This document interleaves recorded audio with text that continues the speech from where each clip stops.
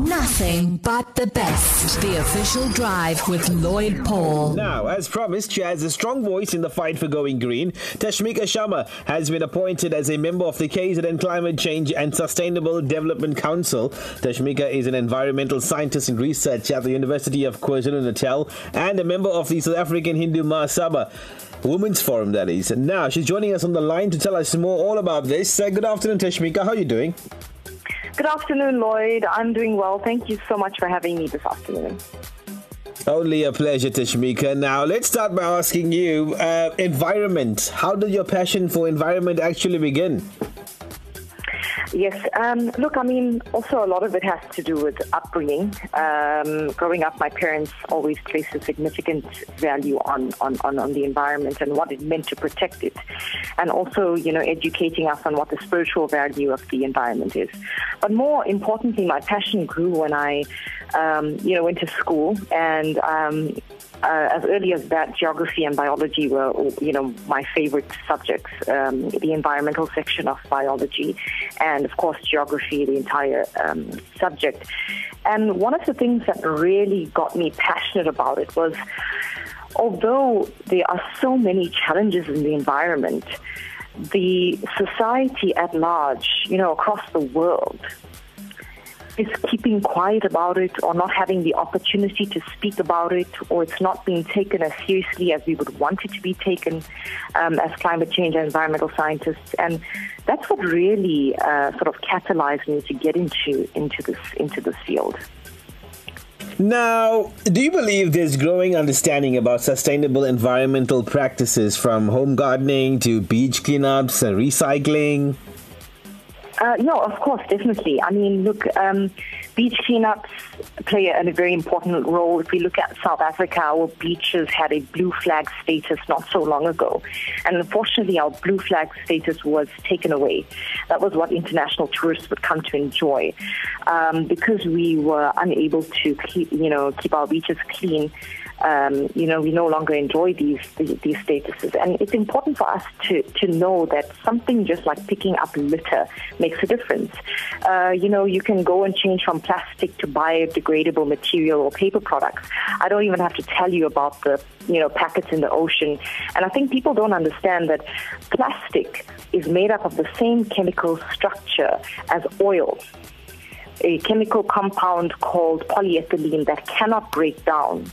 So when things like organisms like sea turtles or avifauna like seagulls swallow it, they're going to die. Other things that communities and children are involved in is eco bricks. So they take litter, they put it into a plastic bottle, and they use that as part of building, for the built environment. But we receive orange bags with bin packets to separate waste and plastic and things like that. So even if you do that, you're playing a small role that will essentially make a difference. But more so, what I want to talk about is that, if you're recycling, you're doing your part. If you are being environmentally ethical, you are doing your part. So when you are seeing something wrong happening to the environment, go and correct that or speak up about it. Or if you yourself know that you are engaged in the wrong activities in your environment, then you seriously need to sit down, think about it, address it. Let's look at how we can all work together with different community organizations, civic structures, faith-based organizations, etc., to get involved.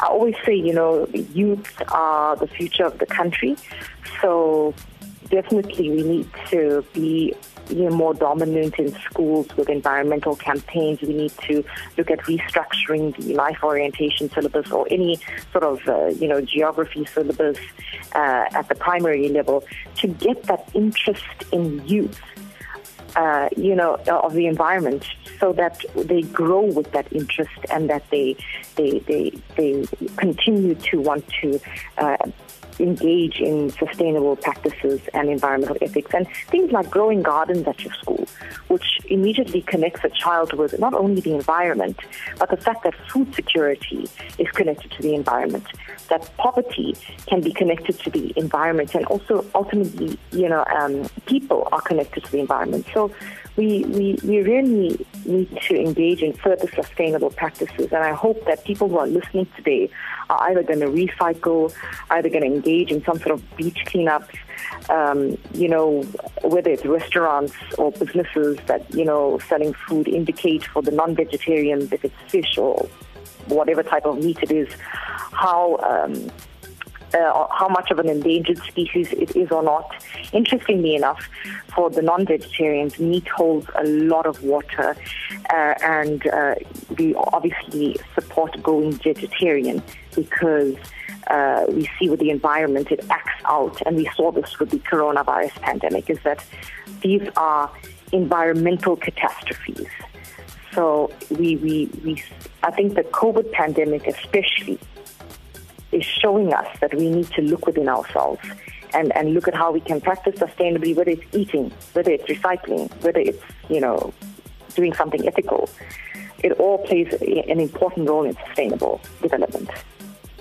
Now, like you said, it plays an important role in sustainable development, and our people need to understand that. Obviously, climate change is something that we are now currently living in. It's not something that it's going to happen to us in 5 years or 10 years from now. This is something that actually is taking place around us right now. And if you stop to take a moment, it's very important that people pay attention, be observant, and you'll notice that climate change is, you're living in it. And how important is it that our citizens in the country actually sit up and take notice and be like, all right, you know what, we need to play our role in this, because remember, we're not here for a long time. We're on a short journey, right, Tashmica? But you're leaving something for the future generations to come.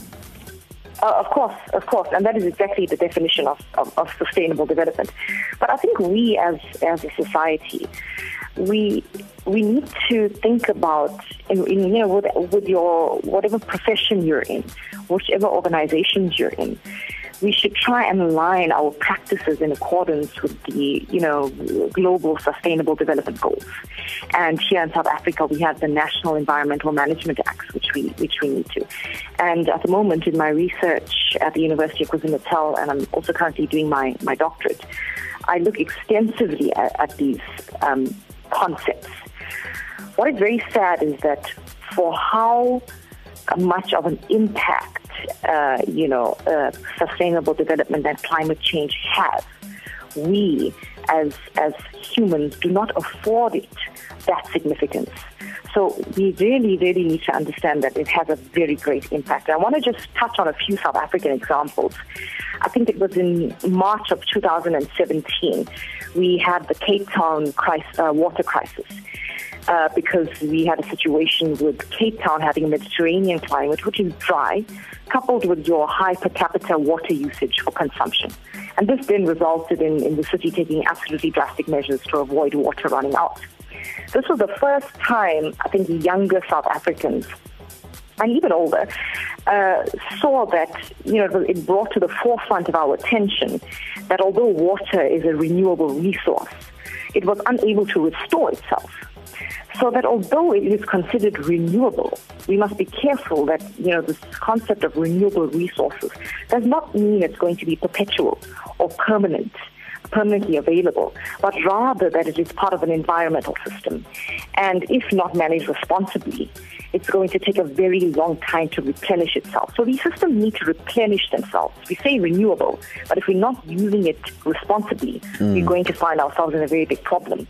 If you look at Durban, South Durban Industries, for example, and the noxious activity going on there, it has resulted in massive amounts of chemicals such as, I'm not going to get into the detail, but benzene, toluene, pentane, which have crystal lattice structures that cannot be broken down by the environment. And there are severe health implications, not only for the environment, but for the people living there as well. It comes in the form of respiratory diseases, fecal abnormalities, etc. Sadly, as well, for Durban, and I was quite sad to learn this while doing my research, is that we've had the extinction of species, such as in the same area, it's called the race course lily, but the scientific name is Lepophia porciflora. It's extinct, and I think what we don't realize is when you take one organism outside of the ecological system, that then has severe effects for the rest of that ecological system. And as humans, we are dependent on the environment. So even if you look at the weather and so on, we talk about climate change. Climate change, it's a large scale. And in, environmental science and geology, we're used to talking about things that are 100 years old and millions of years old. But if you just look at our weather in South Africa, 20 years ago, you said June and July were the winter months. Not anymore. Not anymore. So we see that winter is pushed back. Winter virtually does not even exist, no longer exists. And I think that one of the things we need to be aware about is, in addition to the fact that we are polluting the environment and we are causing this, before we used to call it global warming, so now we're saying climate change. Apart from our anthropogenic activities, there are also other environmental and geological factors at play. And I'm just going to give you quick examples that people will probably already know about. So we've got global warming, we know what that is.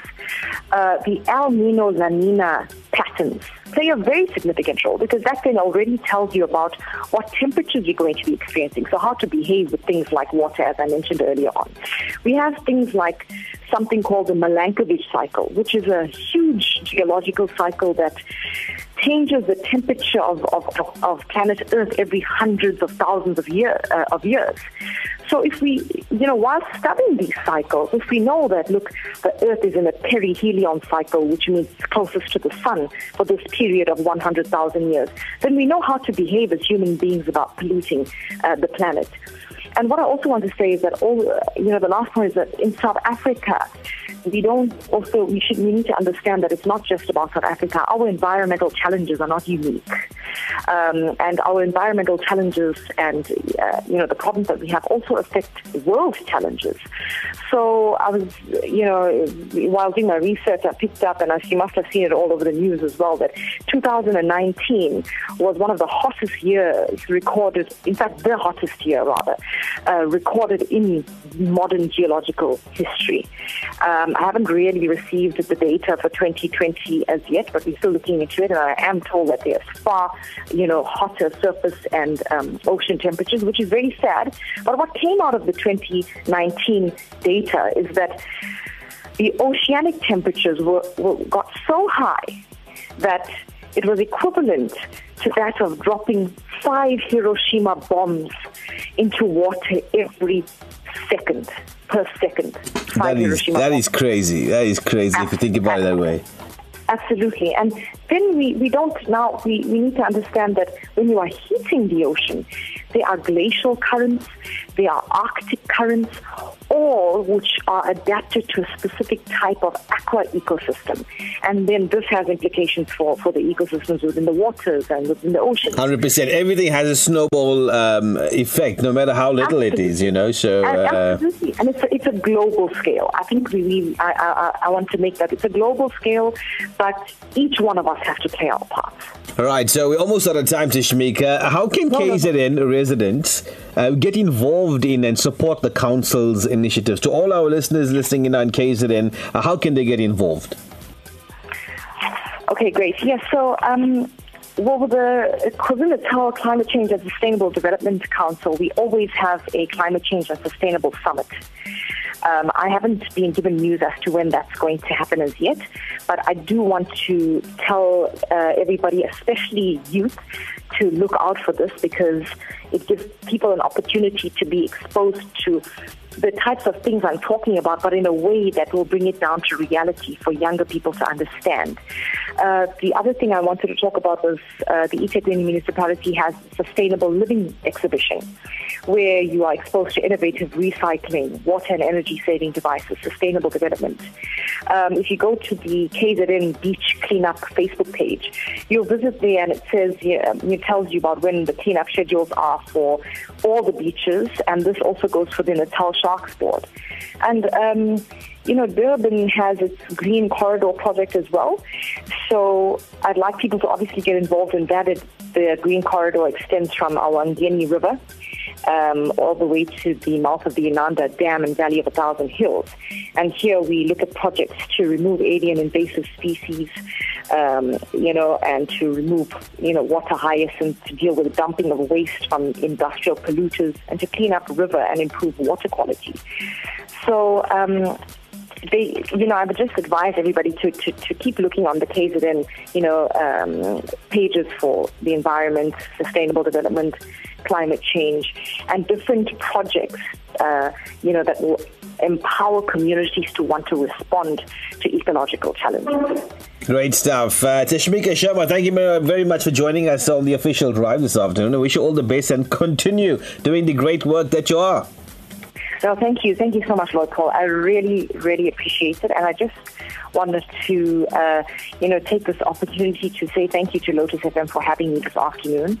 I also just want to quickly thank the South African Hindu Maha Sabha and the Honorable Premier, Mr. Sihle Zikalala, for my appointment and making certain that women are represented in such forums. Thank you so much. Great stuff. God bless. Cheers. Lotus FM. Yeah. Share the experience.